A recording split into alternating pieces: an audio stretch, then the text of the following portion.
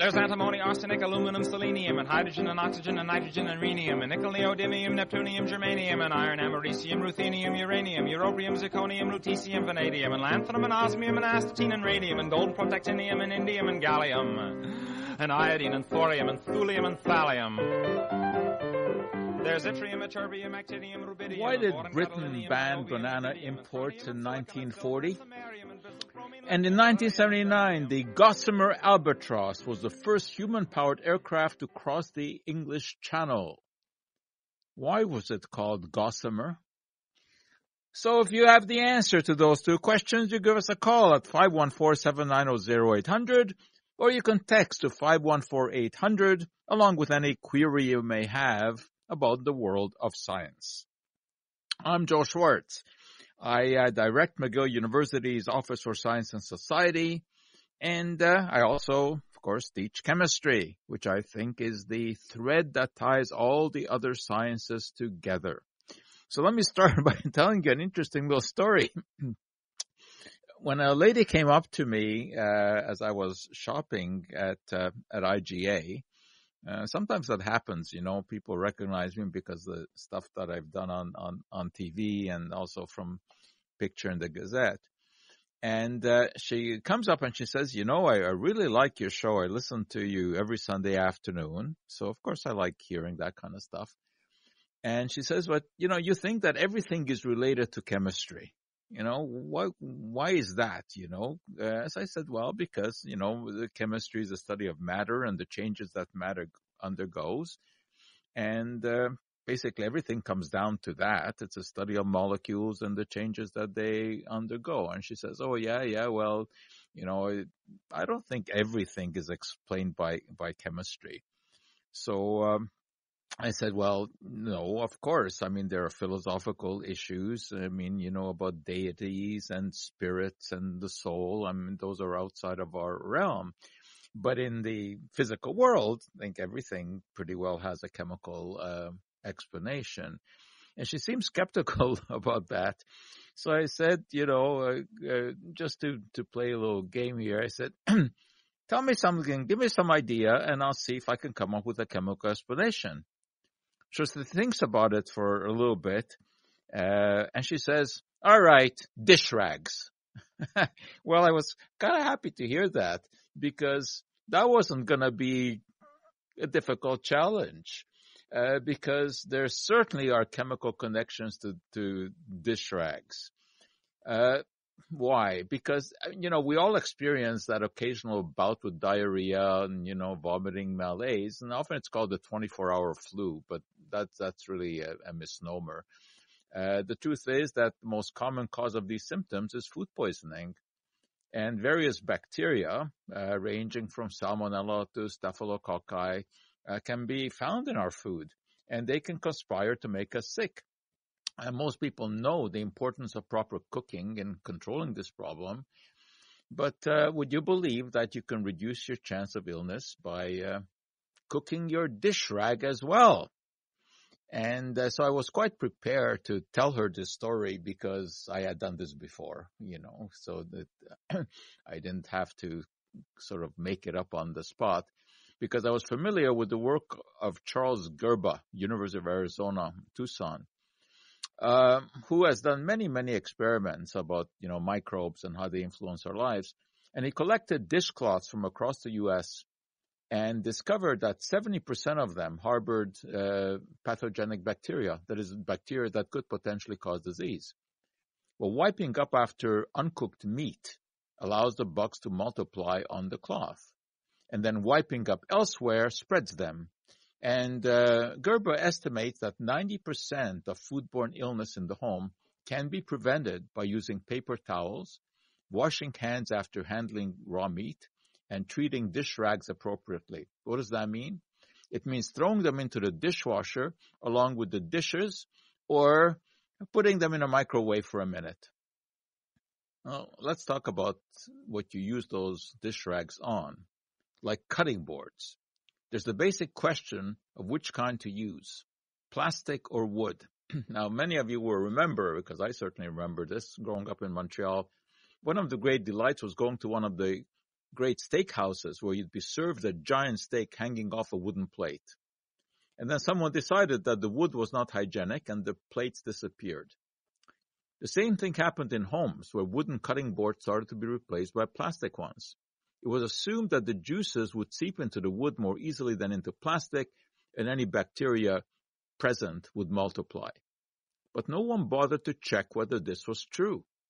Later, when curious scientists inoculated boards with a nutrient broth containing the common bacteria Listeria monocytogenes, Staphylococcus aureus, and E. coli, they discovered that the grooves in the plastic were more conducive to bacterial growth than the grooves in the wood. Seems that wood contains some natural occurring antibacterial compounds. Recently, manufacturers have begun to incorporate antibacterial compounds like triclosan, the same stuff found in deodorant soaps, into plastic cutting boards. This is totally unnecessary, and I think it is being phased out because triclosan is not something that we really want to be exposed to for several reasons. One is that it can increase bacterial resistance, and it also has some endocrine disrupting properties. So we don't need that. The important thing is to wash boards, whatever you're using, plastic or wood, regularly. And after every scrub with soap and water, what you should do is, make sure that you wash whatever you've been washing with. That is like the dish rags. So take care of your dish rags, and they will take care of you. So that's the story that I told to my questioner who confronted me in the supermarket about everything being related to chemistry. And indeed, it is. Let me just repeat the questions that I asked. Why did Britain ban banana imports in 1940? And in 1979, the Gossamer Albatross was the first human-powered aircraft to cross the English Channel. Why was it called Gossamer? I do also have a question that is still hanging around from last week, which I think was not answered, if I remember correctly. And it was about what the largest reptile in the world is. What is the largest reptile in the world? So we still have that question hanging out there, plus the others that I just mentioned. Now, something else that I have come across just a couple of days ago, which I find very interesting and very pertinent because I think it pertains to basically my lifestyle. And this is the question of the number of hours that one spends sitting at a desk. Now, I do that, unfortunately, I think a fair bit, even though I try to get to the gym every day for that, regular 30-minute exercise that science says that we should do, and I do that. However, it turns out that may not be enough in terms of trying to optimize your health if you are sitting at a desk all day. Sitting is not good, and there's mounting evidence suggesting that prolonged sitting is hazardous to health, even when you exercise regularly. And that's why we are told to regularly stand up, when you have a job where you sit all day. And I do a lot of that, sitting in front of the computer, because these days, even many of our lectures are through Zoom. So, whereas I used to lecture standing up, now I do it through Zoom. I'm actually compelled to do that because the class that I have this semester has over 2,500 students. So there's no room to do that in. So I have to do it online, which means that I basically do those lectures sitting down. So I do sit a lot of the time. And now a study has come out from Columbia University where researchers have looked into what is the optimal thing to do in terms of getting up and moving around when you're basically sitting in front of the computer all day or sitting, at a desk all day. And they have come up with some very interesting results. So I did get an answer to my question about the world's largest reptile. Indeed, it is the saltwater crocodile. It can reach up to 1,000 kilograms. That's one heavy croc. And over 6 meters in length. I don't think you want to be confronting that guy. All right, so I still have the other questions about the banning of banana imports by Britain in 1940 and about why the Gossamer Albatross, the first human-powered aircraft that crossed the English Channel, and why it was called Gossamer. And let me give you another question. This sound was first heard on TV in 1971 on All in the Family. What sound was that? 514-790-0800 is our number, or you can, of course, text your questions, comments to 514-800. And let me emphasize that you can call up not only to answer the questions that I've asked, but with any question of your own that may have been tickling your mind. Well, let me get back to what I was talking about sitting down and standing up. So the researchers at Columbia University carried out actually a very interesting study of 11 adults. Well, that's not a huge number, but it's pretty hard to do this kind of experiment with a larger number. And they were asked to sit in an ergonomic chair for 8 hours, but getting up only for prescribed exercise regimen, as I will tell you about it in a moment. And they were also monitored in terms of their blood pressure and their blood sugar, that is spikes of blood sugar, because these are key indicators of cardiovascular health. So the participants were allowed to work on a laptop or read or do whatever sitting down, except for what they were asked to do. So what were they asked to do? Several different regimens were instituted. For example, taking a walking break every 30 minutes for 1 minute. That was one thing. Taking a walking break every 60 minutes, either for 1 minute or for 5 minutes. Taking a walking break every 30 minutes for 5 minutes. And so, they monitor this and they check their blood pressure, they check their blood glucose levels. So what did they find? Well, interestingly enough, getting up and walking for 1 minute every hour did absolutely nothing. Now that's noteworthy because what the iWatch or other smart watches tell you to do usually is to get up once an hour for 1 minute. And, at least going by this study, it doesn't do anything.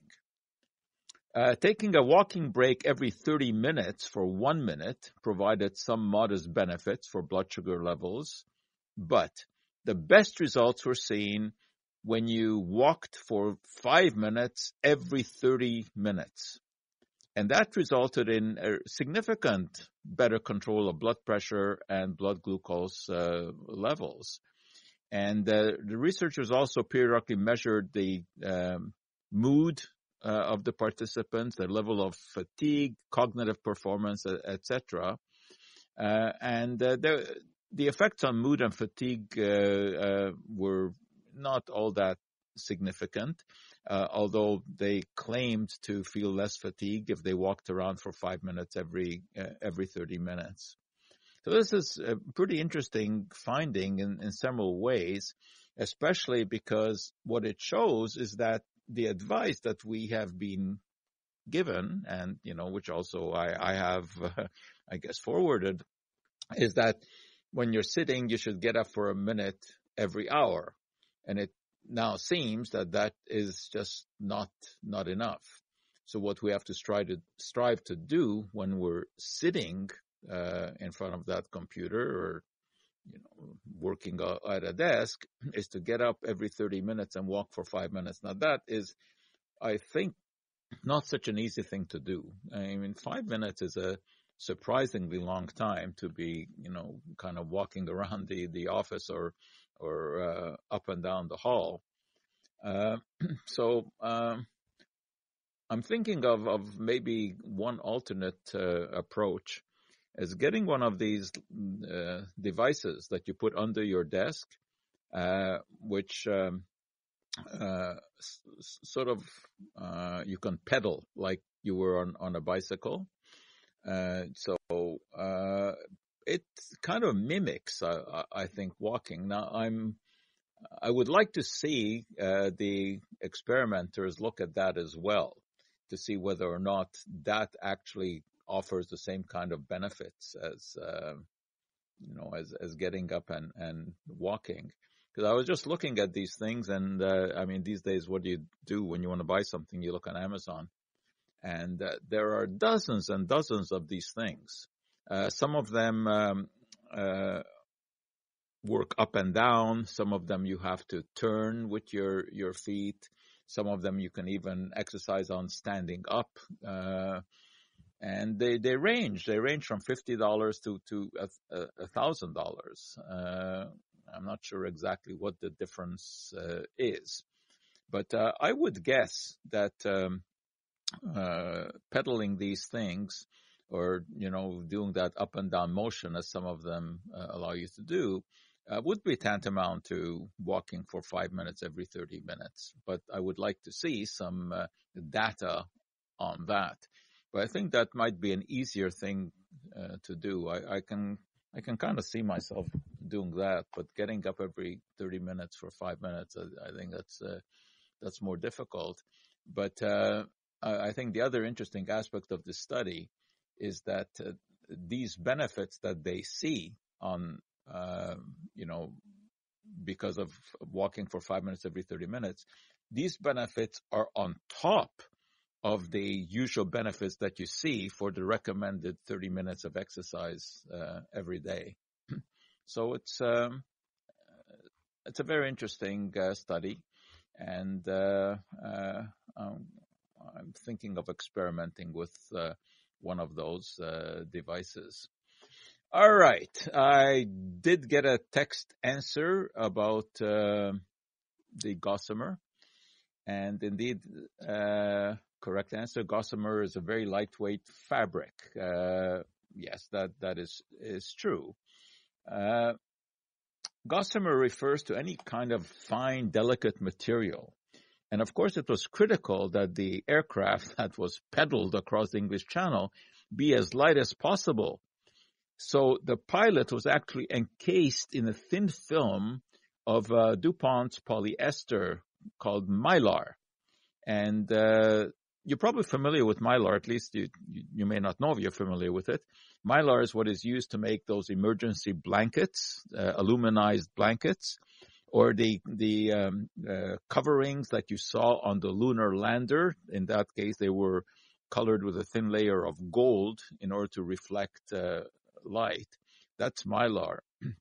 But the original term gossamer refers to the fine filmy substance that spiders excrete, with which they weave their webs. That was the original meaning of gossamer.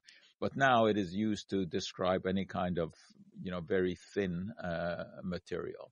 So we do have a correct answer to that question.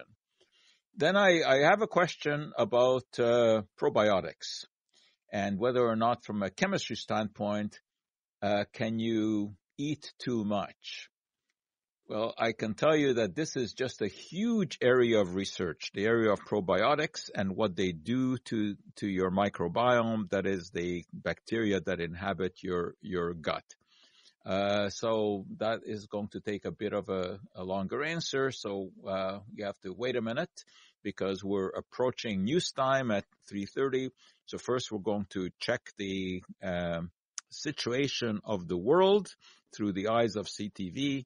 And then we'll be right back and talk about these probiotics. Well, I did have a correct answer to my question about the sound first heard on television on All in the Family. That was the sound of a flushing toilet.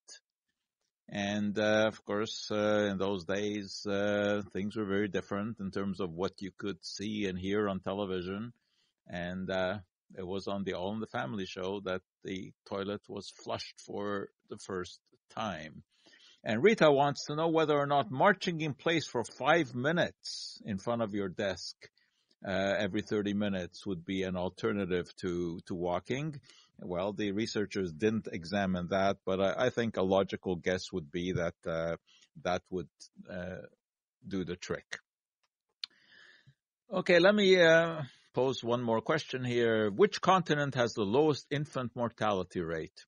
Which continent has the lowest infant mortality rate? 514-790-0800 or 514-800 text.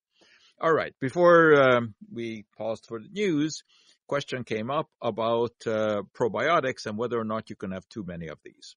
Well, probiotics are bacteria that supposedly are beneficial for us.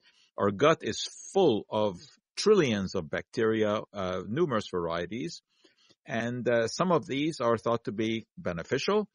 Some are pathogenic, that is potentially disease-causing. And we want the good bacteria to squeeze out the disease-causing bacteria, plus to do some good jobs for us. And these probiotics, which are live bacteria, are supposedly healthy for the gut. They improve our metabolism. They even have an effect on our immune system, mental health, etc. How do you get these good bacteria? Well, you can buy bacteria, various kind of preparations, in the pharmacy or in some health food stores, which are set to boost your good bacteria in your gut. The trouble is nobody knows exactly which those good bacteria are all. They're making educated guesses, for example, products like BioK, and they have some evidence for this, mostly for gut health, that, people who suffer from indigestion problems or constipation, diarrhea. In terms of effects on metabolism and mental health and immune system, there's less known about that in terms of these supplements. But one way that you can boost your intake of these probiotics is by eating fermented foods, because fermented foods are made possible by the action of these probiotic bacteria. So what are we talking about?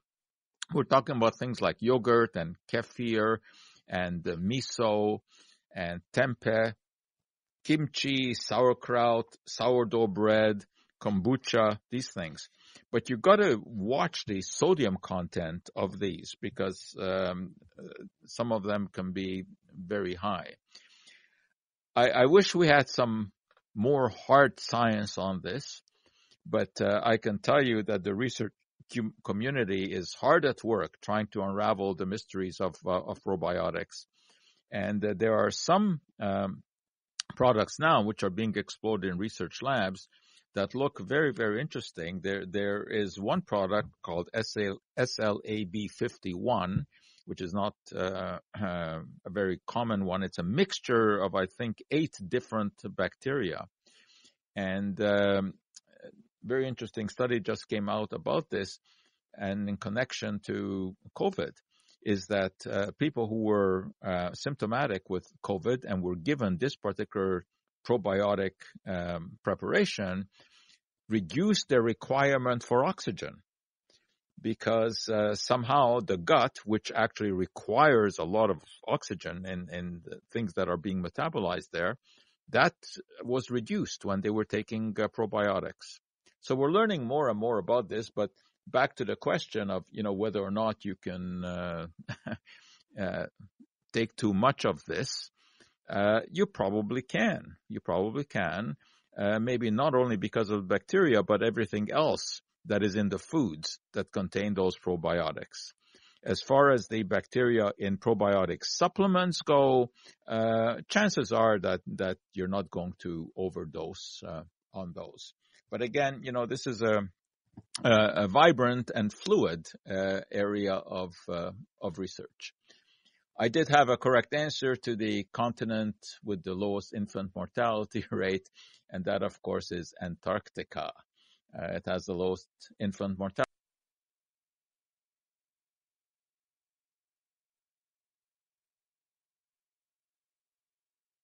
Hi, it's Caroline of Bon Bon. And Michael. And guess what? What? No, not you, Michael. You already know. Oh, right. You know how other companies have these great promotions, but with conditions, like for new customers only or for a limited time? Well, our promotions are for all of our customers all of the time. And since Bon is not subscription-based, there's nothing to cancel. Just order whenever you want. It's that simple. Dinner's always ready. With Bon. BONCBON.com. All right, we had a little break there for technical reasons. So anyway, we had the correct answer to infant mortality, and that, of course, was Antarctica. Okay, you guys are hot in answering questions today, so here's another one. In the curious case of Benjamin Button, what was the curious case? So in the curious case of Benjamin Button, like a classic movie, garnered many, many Oscar nominations, and I think won 3 of them. What is the curious case? Okay, now I want to switch to another topic which I think is very interesting. I want to talk about the connection between King George III and vampires. Is there such a connection? Well, it's not that the king and King George III reigned from 1760 to 1820. It's not that he believed in the undead rising from their graves to torment the living and bite them on the neck, etc. I don't think he believed in that, at least as far as we know.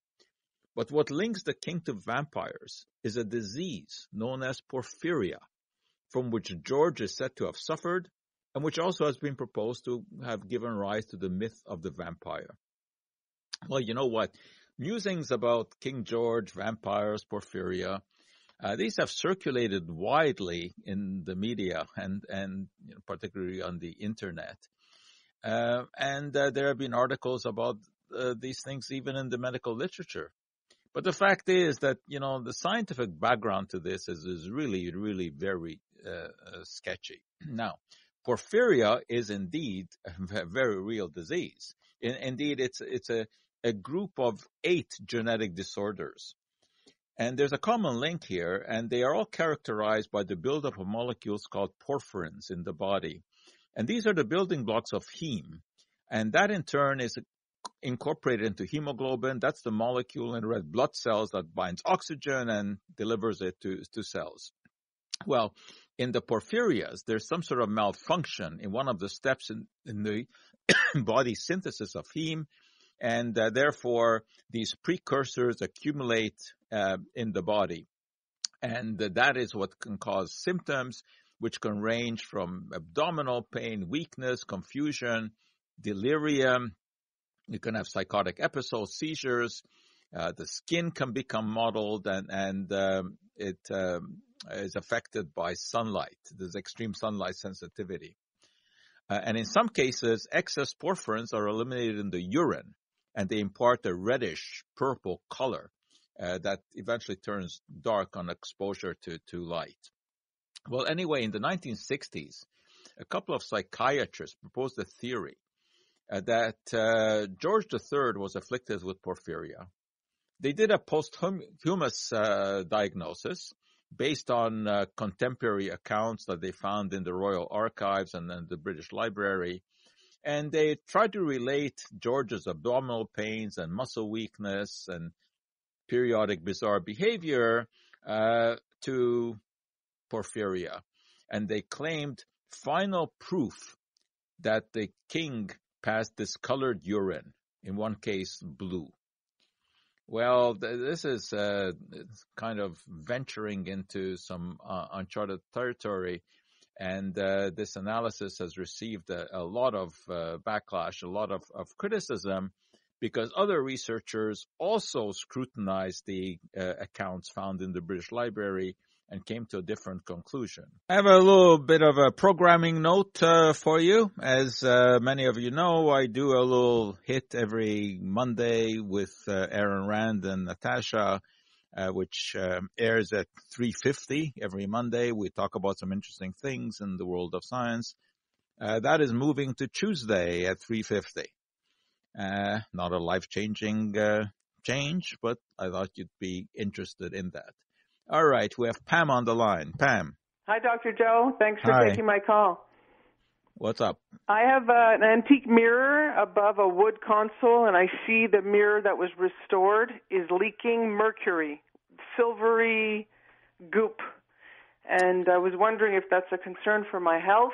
Obviously, I'll throw out the mirror, but I wonder if the console underneath it should be thrown out as well, and is there something I need to be taking? Are you sure that this is mercury? Well, because no. Mirrors can be made with silver, aluminum. How old is this mirror? It's probably 50 years old. Yeah, it could be mercury. It's hard to say. And what do you mean it's leaking? Well, it looked like it's leaking from the back, so it has like a goopy silver pieces are coming down. I could pick it up with a dropper. It's like liquidy goopy. Well, that could be mercury. It could be mercury. Oh, it actually you is don't like... want to. Okay, sorry, go ahead. Yeah, you don't want playing around with it. I mean, don't put it in your hand and play with it. The main risk of mercury is actually ingestion of mercury compounds. Inhalation of mercury vapor is less of a problem, but nevertheless, it is an issue. Where in what room is this? It's a main hallway as I walk into my house, and it looks like mercury because it's almost little balls of silver. Yeah, it sounds so it is like in the foyer. It sounds like it is, and I mean I can't confirm it, obviously, but it probably would be better not to have it. I mean, even though mercury vapor is not all that toxic, you'd rather not be exposed to it. Okay, do you have very children good. in the house? Do you have so children I'll get rid in the of house? it. And what about the wood console that's underneath it that had some of the mercury on it? I don't think. No, that I don't think is a problem. Are there infants in the house? No. Okay, well then it's much less of a risk because the big risk is when the nervous system is developing. But yeah, you know what? Why take any chance at all? Replace it with some nice modern mirror. Okay, and should I be if we've inhaled some of the mercury? Is there anything that we should be taking? No. There would be no risk to you. No. Okay, thank you very much, Dr. Joe. Very informative. Okay, very good. Yeah, I mean, mercury mirrors used to be very, very popular, and the Hall of Mirrors at Versailles is, they're all mercury mirrors, but if they're properly made, they don't release the mercury. Anyway, let me get back for a moment to what I was talking about, with King George, and the allegation that the king's occasional extreme changes in mood and eccentric behavior and delusions were caused by a physical disease, well, that captured the imagination of the media, and it spurred all kinds of articles in the popular press. And there were even suggestions that the loss of the American colonies was due to a mentally disturbed king making poor military decisions.